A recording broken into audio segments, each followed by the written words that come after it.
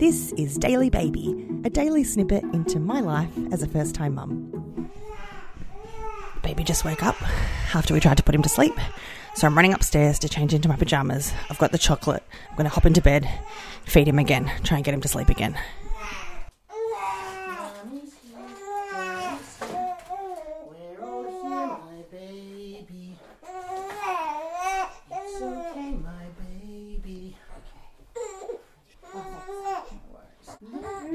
I've got to you for. Hello.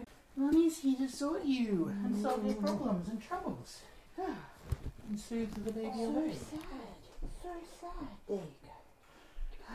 There we all go, everybody. Do you need anything else from Isaiah? No, thank you. Okay, so we are settled down now. Having a little feed. So what happened was, it's sort of dinner time, our dinner time, and typically he'll fall asleep around that time after a big feed, which happened.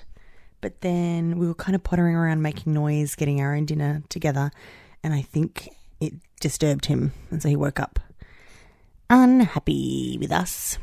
Hello, it's Vaya. Didn't say that. Oh gosh, I'm tired and sore today.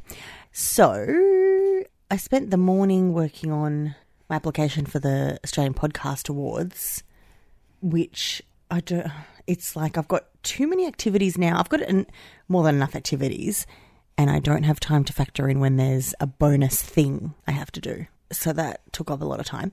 But baby had a really glorious day with KB, and they played and laughed and chatted, and he did some big walks. And it was kind of a good trial run for next week because we're both going back to work next week. Terrifying concept, but it's happening. And KB will have next Monday off. So the baby will be with him, and then I'll have Tuesday off, and we'll figure the rest out from there. And I have to express some milk, but I haven't found time to do it yet, and I'm too exhausted tonight because the walks have just been, because walking is like the only activity we can do at the moment in lockdown. Restrictions are starting to ease, but we still can't really do much. So my body's been a bit sore, aches and pains, and yesterday I fell downstairs. Lol.